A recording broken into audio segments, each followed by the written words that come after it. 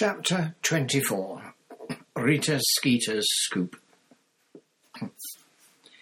Everybody got up late on Boxing Day. The Gryffindor common room was much quieter than it had been lately, many yawns punctuating the lazy conversations.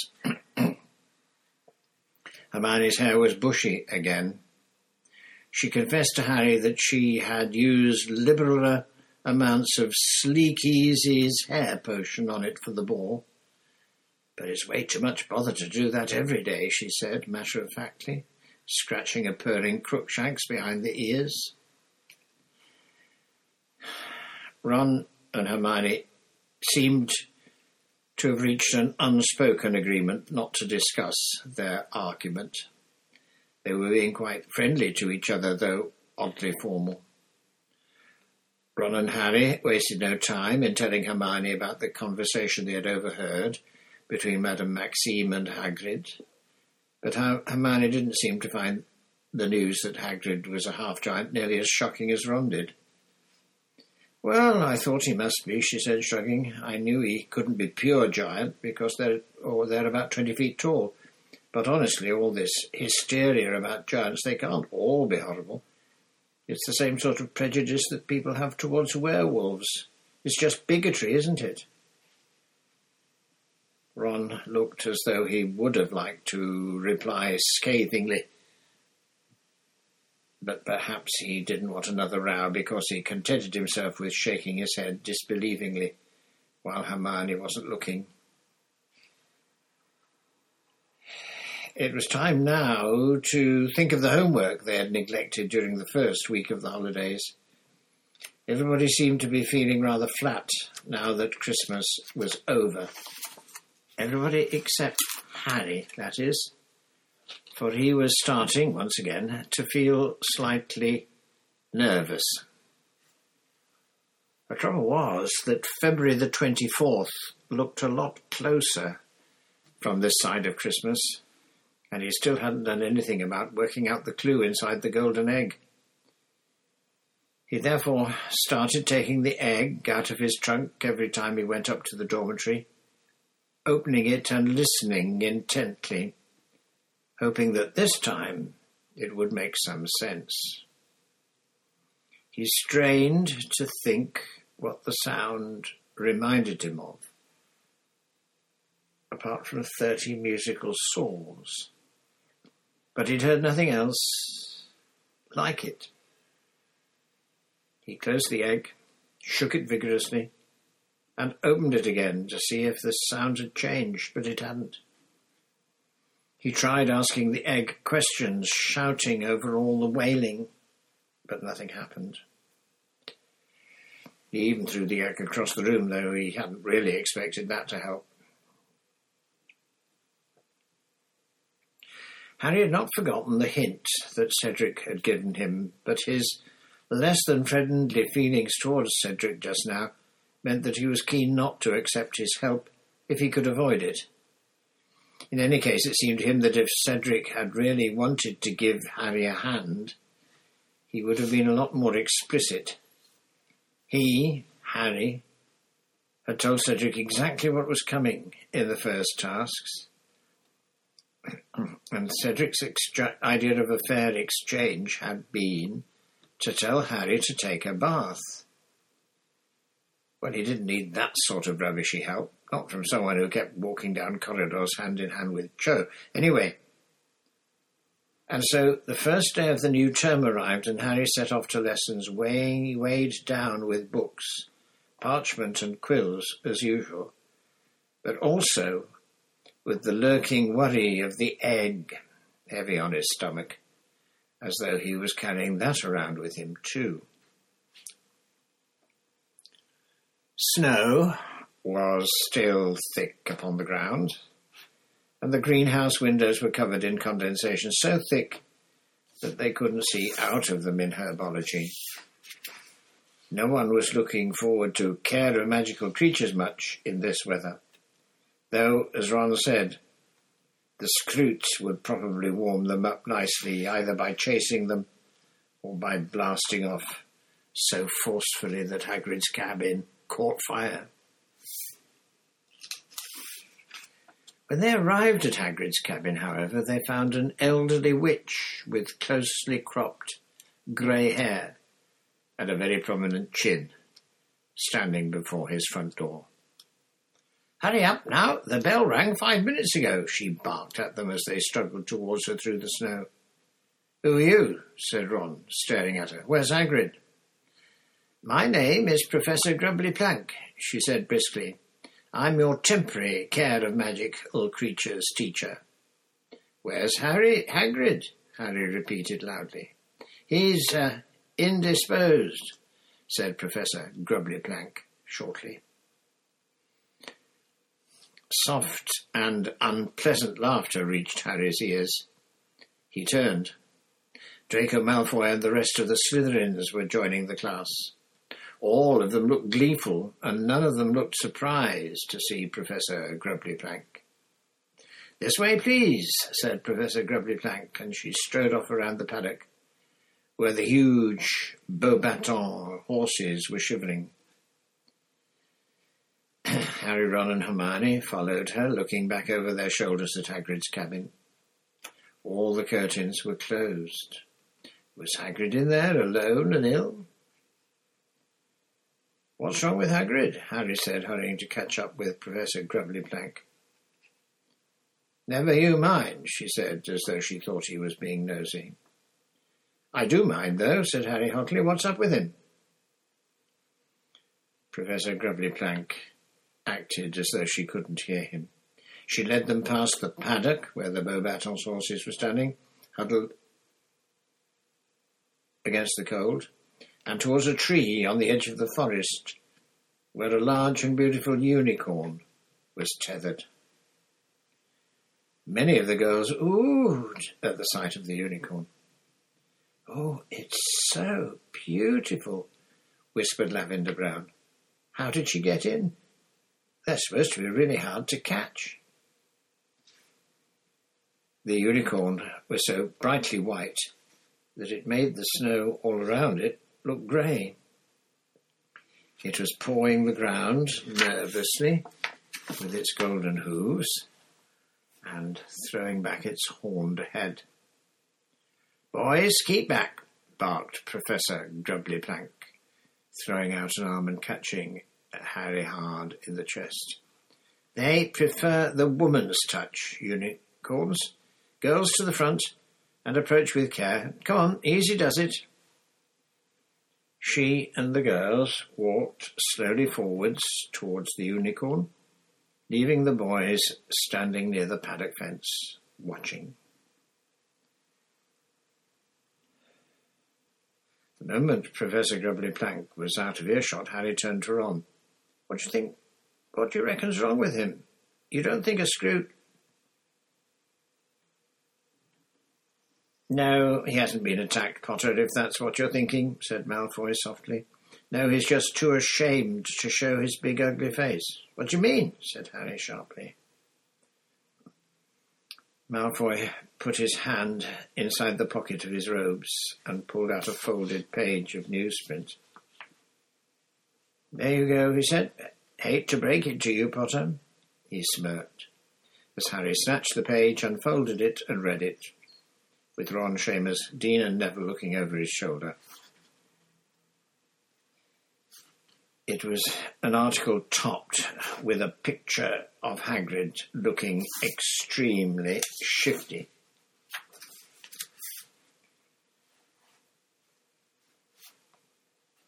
The headline said, "Dumbledore's Giant Mistake." Albus Dumbledore, eccentric headmaster of Hogwarts School of Witchcraft and Wizardry, has never been afraid to make controversial staff appointments, writes Rita Skeeter, special correspondent. In September of this year, he hired Alistair Mad-Eye Moody, the notoriously jinx-happy ex-Auror, to teach defence against the dark arts. A decision that caused many raised eyebrows at the Ministry of Magic. given Moody's well-known habit of attacking anyone who makes a sudden movement in his presence. Mad-Eye Moody, however, looks responsible and kindly when set beside the part human that Dumbledore employs to teach care of magical creatures. Rubus Hagrid, who admits to being expelled from Hogwarts in his third year, has enjoyed the position of gamekeeper at the school ever since a job secured for him by Dumbledore. Last year, however, Hagrid used his mysterious influence over the headmaster to secure the additional post of care of magical creatures teacher over the heads of many better qualified candidates. An alarmingly large and ferocious-looking man, Hagrid has been using his newfound authority to terrify the students in his care with a succession of horrific creatures. While Dumbledore turns a blind eye, Hagrid has maimed several pupils during a series of lessons, which many admit to be very frightening. I was attacked by a hippogriff, and my friend Vincent Crabbe got a bad bite off a flobberworm, says Draco Malfoy, a fourth-year student. We all hate Hagrid, but we're just too scared to say anything. Hagrid has no intention of ceasing his campaign of intimidation, however.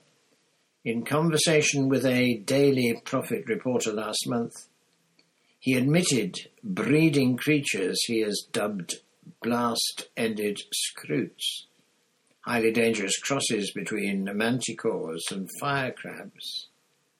The creation of new breeds of magical creature is, of course, an activity usually closely observed by the Department for the Regulation and Control of Magical Creatures. Hagrid, it seems, considers himself to be above such petty restrictions. I was just having some fun, he says, before hastily changing the subject. As this were not enough, the Daily Prophet has now unearthed evidence that Hagrid is not, as he has always pretended, a pure-blood wizard. He is not, in fact, even pure human. His mother, we can exclusively reveal, is none other than the giantess Freedwulfa, whose whereabouts are currently unknown. Bloodthirsty and brutal, the giants brought themselves to the point of extinction by warring among themselves during the last century. The handful that remained joined the ranks of he who must not be named and were responsible for some of the worst mass muggle killings of his reign of terror. While many of the giants who served he who must not be named were killed by Aurors working against the dark side, Freedwulfa was not among them. It is possible she escaped to one of the giant communities still existing in foreign mountain ranges. If his antics during care of magical creatures lessons are any guide, however, Freedwulfa's son appears to have inherited her brutal nature. In a bizarre twist, Hagrid is reputed to have developed a close friendship with the boy who brought about you-know-who's fall from power, thereby driving Hagrid's own mother, like the rest of the you-know-who supporters, into hiding. Perhaps Harry Potter is unaware of the unpleasant truth about his large friend, but Albus Dumbledore surely has a duty to ensure that Harry Potter, along with his fellow students, is warned about the dangers of associating with part giants.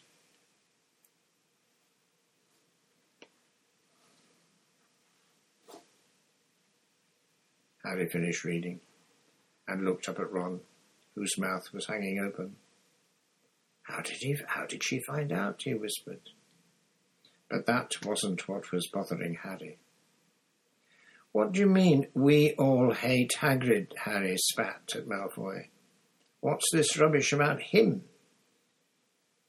He pointed at Crabbe. Getting a bad bite off a flobberworm. They haven't even got teeth. Crabbe was sniggering, apparently very pleased with himself. Well, I think this should put an end to the oaf's teaching career, said Malfoy, his eyes glinting. Half giant. And there was me thinking he'd just swallowed a bottle of Skelligro when he was young. None of the mummies and daddies are going to like this at all. They'll all be worried he'll eat their kids. Huh. You paying attention over there? Professor Grubby-Plank's voice carried over to the boys. The girls were all clustered around the unicorn now, stroking it. Harry was so angry that the Daily Prophet article shook in his hands as he turned to stare unseeingly at the unicorn, whose many magical properties Professor Grubbly-Plank was now enumerating in a loud voice, so that the boys could hear too. I hope she stays, that woman, said Parvati Patil, when the lesson had ended and they were all heading back to the castle for lunch. That's more than I thought care of magical creatures would be like. Proper creatures like unicorns, not monsters. What about Hagrid? Harry said angrily as they went up the hill. What about him? Said Parvati in a hard voice. He can still be gamekeeper, can't he?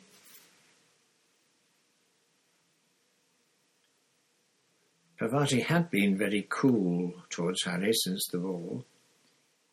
He supposed that he ought to have paid her a bit more attention, but she seemed to have had a good time all the same. She was certainly telling everyone who would listen that she'd made arrangements to meet the boy from Beauxbaton in Hogsmeade on the next weekend trip. That was a really good lesson, said Hermione, as they entered the Great Hall. I didn't know half the things Professor Grubbly-Plank told us about Look at this, Harry snarled, and he shoved the Daily Prophet article under Hermione's nose. Hermione's mouth fell open as she read. Her reaction was exactly the same as Ron's. How did that horrible Skeeter woman find out? You don't think Hagrid told her? No, said Harry, leading the way over to the Gryffindor table and throwing himself into a chair, furious. He never even told us, did he? I reckon she was so mad he wouldn't give her loads of horrible stuff about me. She just went ferreting round to get back at him. Maybe she heard him telling Madame Maxime at the ball, said Hermione quietly. We'd have seen her in the garden, said Ron. Anyway, she's not supposed to come into school anymore. Hagrid said Dumbledore banned her.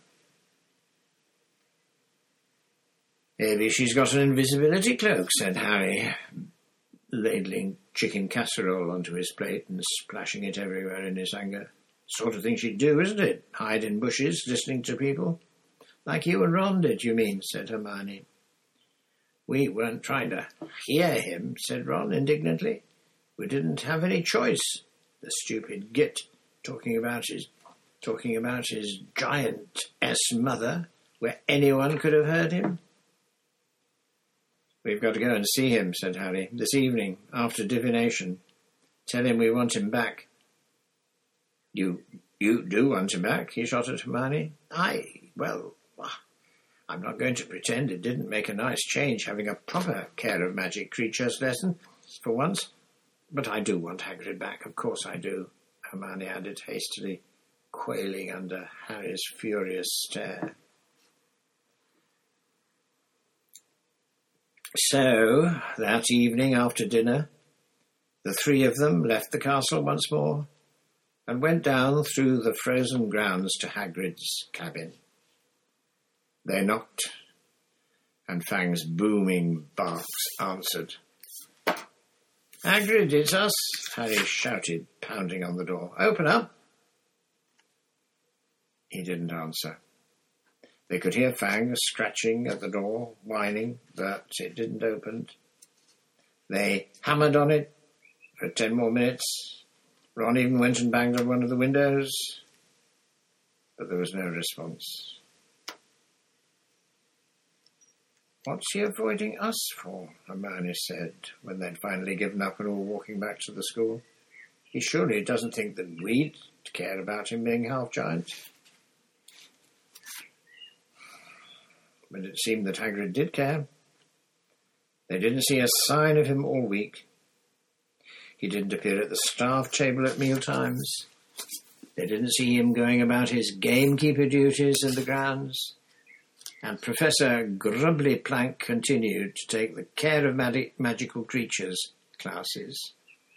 Malfoy was gloating at every possible opportunity.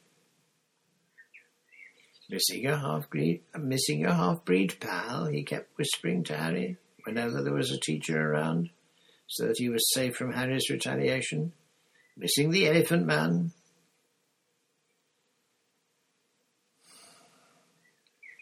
There was a Hogsmeade visit halfway through January. Hermione was very surprised that Harry was planning to go. "I just thought you'd want to take advantage of the common room being quiet," she said. "Really get to work on that egg." Oh, I reckon I've got a pretty good idea what it's about now," Harry lied. "Have you really?" said Hermione, looking impressed. "Well done." Harry's insides gave a guilty squirm, but he ignored them. He still had 5 weeks to work out that egg clue, after all. And that was ages. And if he went into Hogsmeade, he might run into Hagrid and get a chance to persuade him to come back. He, Ron and Hermione left the castle together on Saturday and set off through the cold, wet grounds towards the gates. As they passed the Durmstrang ship moored in the lake, they saw Victor Krum emerge onto the deck, dressed in nothing but swimming trunks. He was very skinny, but apparently a lot tougher than he looked, because he climbed up onto the side of the ship, stretched out his arms, and dived right into the lake. "He's mad," said Harry, staring at Crum's dark head as it bobbed out into the middle of the lake. "It must be freezing. It's January." "It's a lot colder where he comes from," said Hermione. "I suppose he feels quite warm here." "Yes, but there's still the giant squid," said Ron. He didn't sound anxious. If anything, he sounded hopeful. Hermione noticed his tone of voice and frowned. "He's really nice, you know," she said. "He's not at all like you'd think, coming from Durmstrang. He likes it much better here, he told me." Ron said nothing. He hadn't mentioned Victor Krum since the ball, but Harry had found a miniature arm under his bed on Boxing Day, which had looked very much as though it had been snapped off a small model figure wearing Bulgaria Quidditch robes. Harry kept his eyes skinned for a sign of Hagrid all the way down the slushy high street and suggested a visit to the Three Broomsticks, once he had ascertained that Hagrid was not in any of the shops. The pub was as crowded as ever, but one quick look around at all the tables told Harry that Hagrid wasn't there.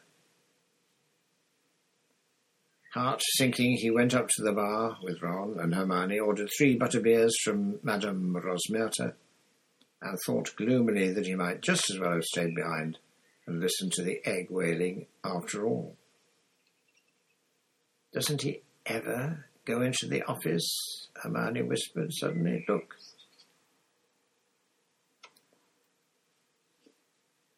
She pointed into the mirror behind the bar, and Harry saw Ludo Bagman reflected there, sitting in a shadowy corner with a bunch of goblins. Bagman was talking very fast in a low voice to the goblins, all of whom had their arms crossed and were looking rather menacing.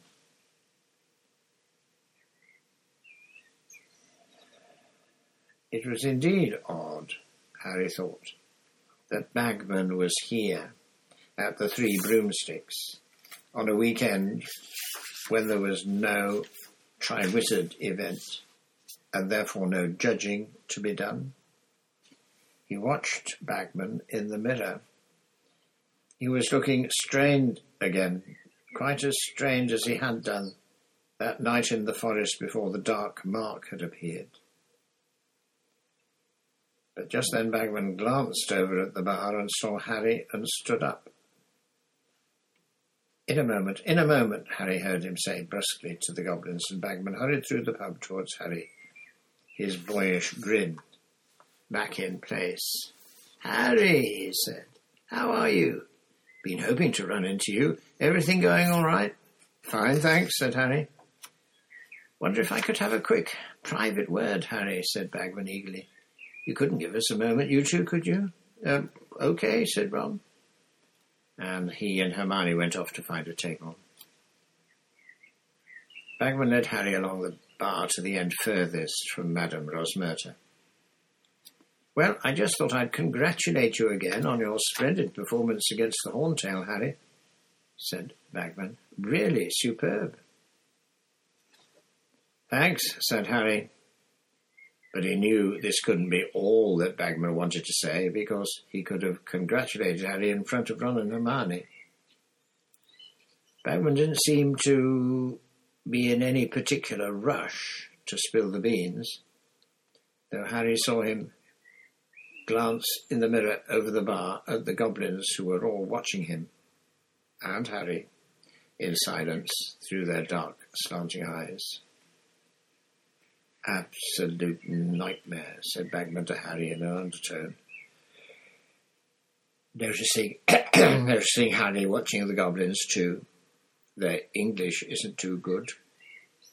It's like being back with all the Bulgarians at the Quidditch World Cup. But at least they used sign language another human could recognise. This lot keep gabbling in gobbledygook, and I only know one word of gobbledygook. Bladvac, and that means pickaxe. I don't like to use it in case they think I'm threatening them." He gave a short, booming laugh. "What do they want?" Harry said, noticing how the goblins were still watching Bagman very closely. Well, said Bagman, looking suddenly nervous, they're looking for Barry Crouch." "Why are they looking for him here?" said Harry. "He's at the Ministry in London, isn't he?" "As a matter of fact, I've no idea where he is," said Bagman. "He's sort of stopped coming to work. Been absent for a couple of weeks now. Young Percy, his assistant, says he's ill. Apparently he's just been sending instructions in by Owl. But would you mind not mentioning that to anyone, Harry, because Rita Skeeter's still poking around everywhere she can, and I'm willing to bet she'll work Barty's illness up into something sinister. Probably say he's gone missing like Bertha Jenkins." "Have you heard anything about Bertha Jenkins?" Harry asked. "No," said Bagman, looking strained again. "I've got people looking, of course." About time, thought Harry. "And it's all very strange. She definitely arrived in Albania because she met her second cousin there.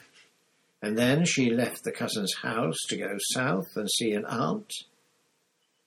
And she seems to have vanished without trace en route. Blowed if I can see where she's got to. She doesn't seem the type to elope, for instance. But still, what are we doing talking about goblins and Bertha Jenkins? I really wanted to ask you," he lowered his voice, "how you're getting on with your golden egg.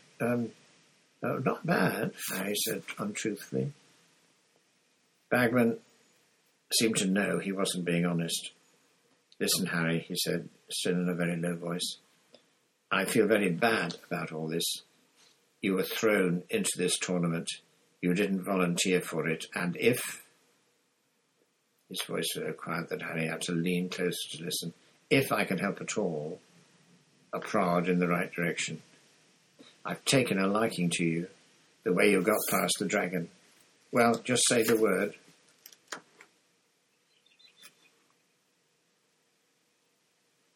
Harry looked up into Bagman's round, rosy face and wide, baby blue eyes. We're supposed to work out the clues alone, aren't we? He said, careful to keep his voice casual. And not sound as though he was accusing the head of the Department of Magical Games and Sports of breaking the rules. Well, yes, said Bagman impatiently, but come on, Harry, we all want a Hogwarts victory, don't we? Have you offered Cedric help? Harry said. The smallest of frowns creased Bagman's smooth face. No, I haven't, he said. Like I say, I've taken a liking to you. Just thought I'd offer. Well, thanks, said Harry, but I think I'm nearly there with the egg. A couple more days should crack it. He wasn't entirely sure why he was refusing Bagman's help, except that Bagman was almost a stranger to him, and accepting his assistance would feel somehow much more like cheating than asking advice from Ron, Hermione or Sirius. Bagman looked almost affronted, but couldn't say much more as Fred and George turned up at that point. "Hello, Mr. Bagman," said Fred brightly. "Can we buy you a drink?" No," said Bagman, with a last disappointed glance at Harry. "No, thank you, boys." Fred and George looked quite as disappointed as Bagman, who was surveying Harry as though he had let him down badly. "Well, I must dash," he said. "Nice seeing you all. Good luck, Harry." And he hurried out of the pub. The goblins all slid off their chairs and exited after him.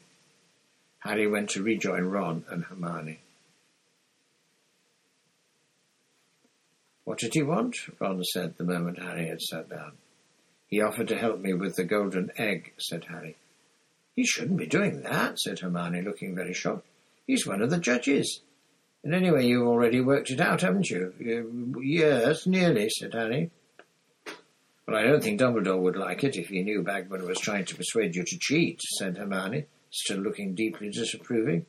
"I hope he's trying to help Cedric as much." "He's not. I asked," said Harry. "Who cares if Diggory's getting help?" said Ron. Harry privately agreed. "Those goblins didn't look very friendly," said Hermione, sipping up her butterbeer. "What were they doing here?" "Looking for Crouch, according to Bagman," said Harry. "He's still ill. Hasn't been to work." "Maybe Percy's poisoning him," said Ron. "Probably thinks if Crouch snuffs, he'll be made head of Department of International Magical Cooperation." Hermione gave Ron a "don't joke about things like that" look and said, "Funny. Goblins looking for Mr. Crouch. They'd normally deal with the Department for the Regulation and Control of Magical Creatures." "Crouch can speak loads of different languages, though," said Harry. "Maybe they needed an interpreter." "Worrying about poor little goblins now, are you?" Ron asked Hermione. "Thinking of starting up SPUG or something? Society for the Protection of Ugly Goblins." "Ha, ha, ha," said Hermione sarcastically. "Goblins don't need protection. Haven't you been listening to what Professor Binns has been telling us about goblin rebellions?" "No," said Harry and Ron together. "Well, they're quite capable of dealing with wizards," said Hermione, sipping more of her butterbeer. "They're very clever. They're not like house elves, who never stick up for themselves." said Ron, staring at the door. Rita Skeeter had just entered. She was wearing banana yellow robes today. Her long nails were painted shocking pink, and she was accompanied by her paunchy photographer. She bought drinks, and she and her photographer friend made their way through the crowds to a table nearby. Harry, Ron and Hermione glaring at her as she approached. She was talking fast and looking very satisfied about something. Didn't seem very keen to talk to us, did he, Bozo? Now, why would that be, do you think? And what's he doing with a pack of goblins in tow, anyway? Showing them the sights, what nonsense. He was always a bad liar. Reckon something's up. Think we should do a bit of digging? Disgraced ex-head of magical sports, Ludo Bagman. Snappy start to a sentence, Bozo. We just need to find the story to fit it. Trying to ruin someone else's life? Said Harry loudly.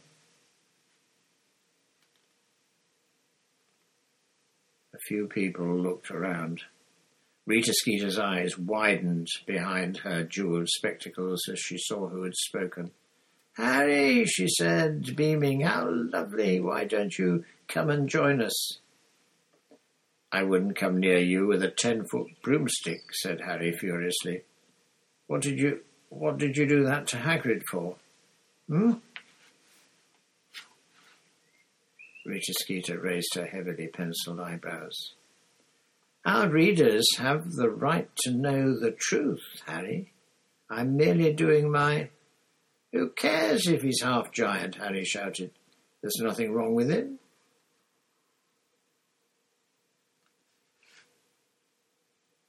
The whole pub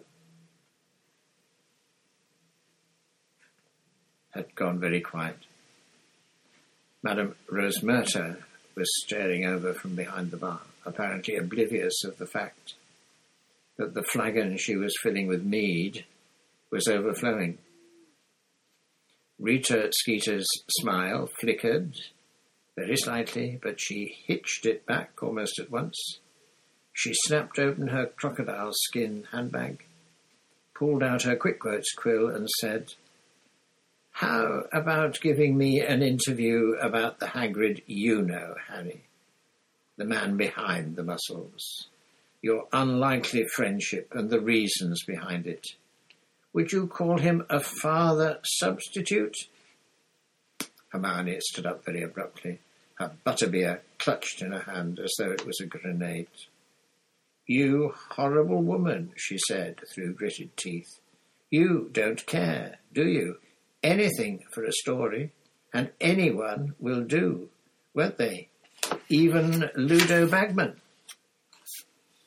Sit down, you silly little girl, and don't talk about things you don't understand, said Rita Skeeter coldly, her eyes hardening as they fell on Hermione. I know things about Ludo Bagman that would make your hair curl. Not that it needs it, he added, eyeing Hermione's bushy hair. Let's go, said Hermione. Come on, Harry, Ron. They left. Many people were staring at them as they went. Harry glanced back as they reached the door. Rita Skeeter's quick quotes quill was out. It was zooming backwards and forwards over a piece of parchment on the table. She'll be after you next, Hermione, said Ron in a low and worried voice as they walked quickly back up the street. Let her try, said Hermione shrilly. She was shaking with rage. I'll show her. Silly little girl, am I? Oh, I'll get her back for this. First Harry, then Hagrid. You don't want to go upsetting Rita Skeeter, said Ron nervously. I'm serious, Hermione. She'll dig something up on you. My parents don't read the Daily Prophet. She can't scare me into hiding, said Hermione, now striding along so fast that it was all Harry and Ron could do to keep up with her. The last time Harry had seen Hermione in a rage like this, she had hit Draco Malfoy around the face. And Hagrid isn't going to hide any more. He should never have let that excuse for a human being upset him. Come on. Breaking into a run, she led them all the way back up the road, through the gates flanked by winged boars, and up through the grounds to Hagrid's cabin. The curtains were still drawn, and they could hear Fang barking as they approached. "Hagrid!" Hermione shouted, pounding on the front door. "Hagrid, that's enough. We know you're in there. No one cares if your mum was a giantess, Hagrid. You can't let that foul Skeeter woman do this to you. Hagrid, get out here. You're just being..."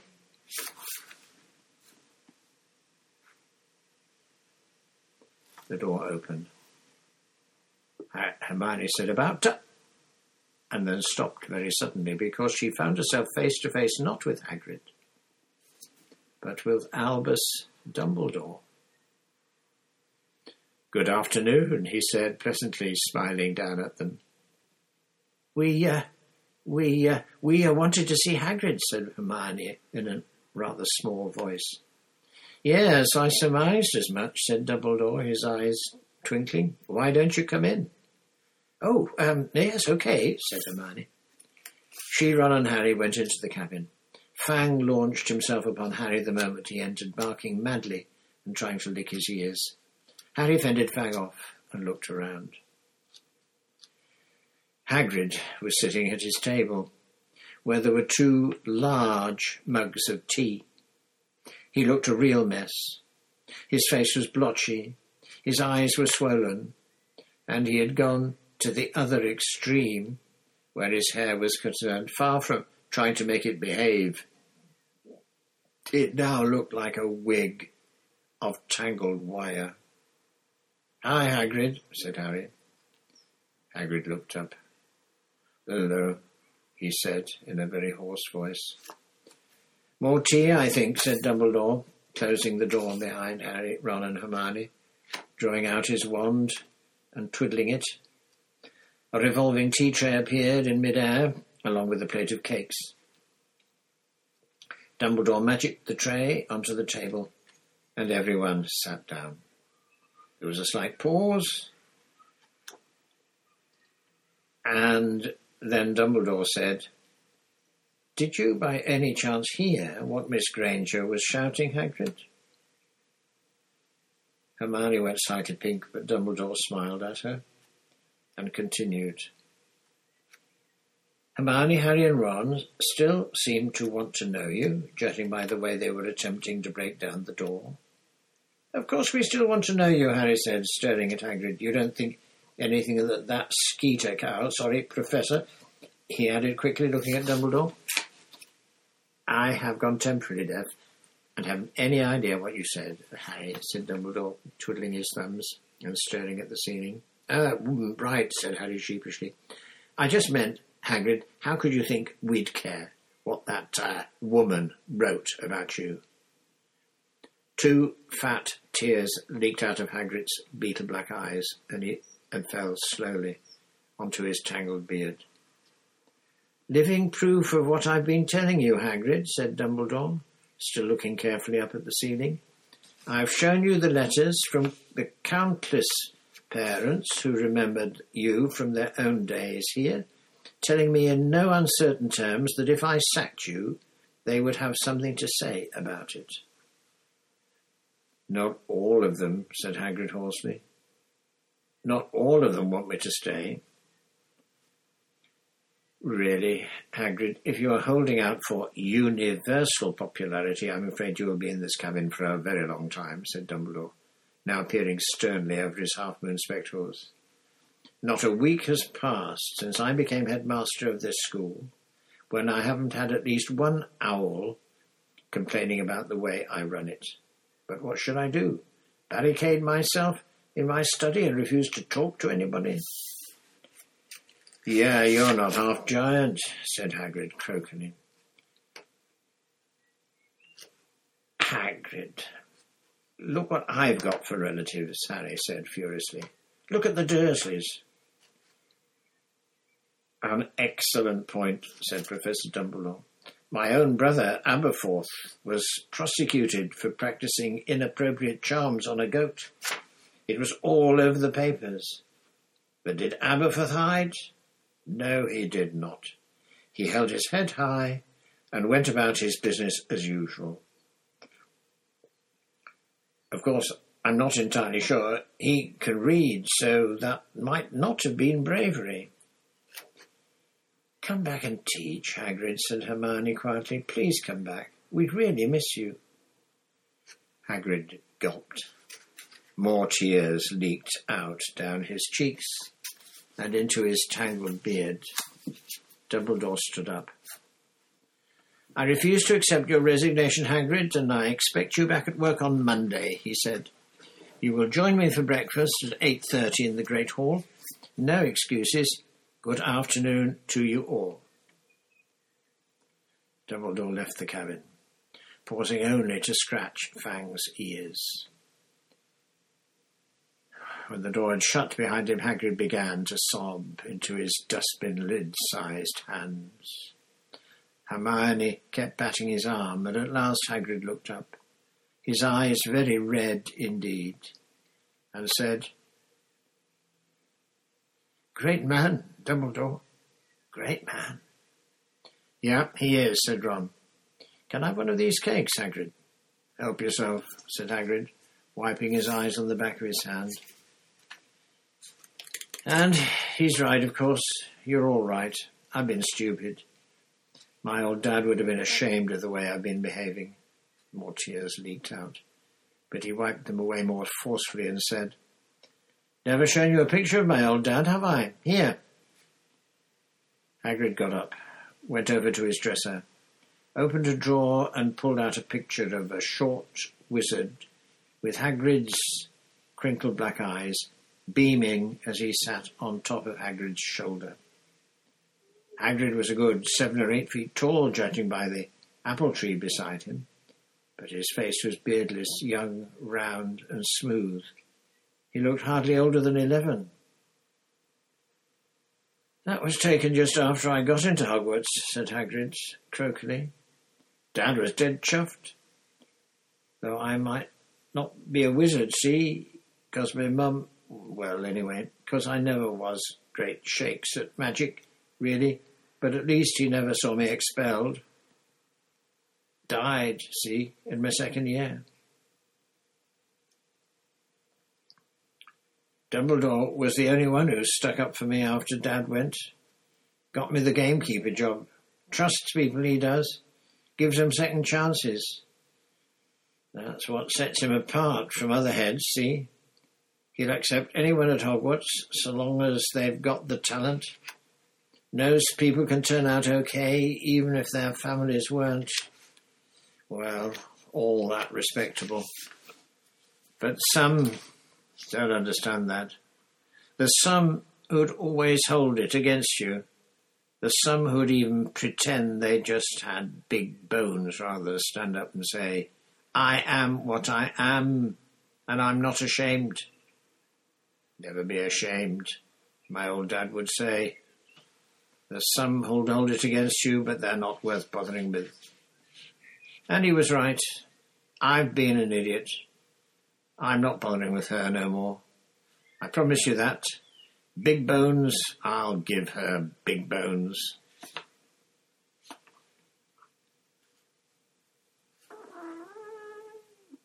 Harry, Ron and Hermione looked at each other nervously.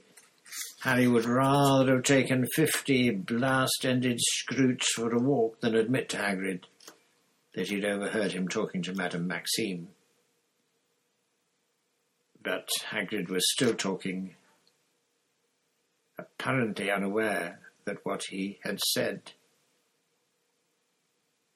was anything odd.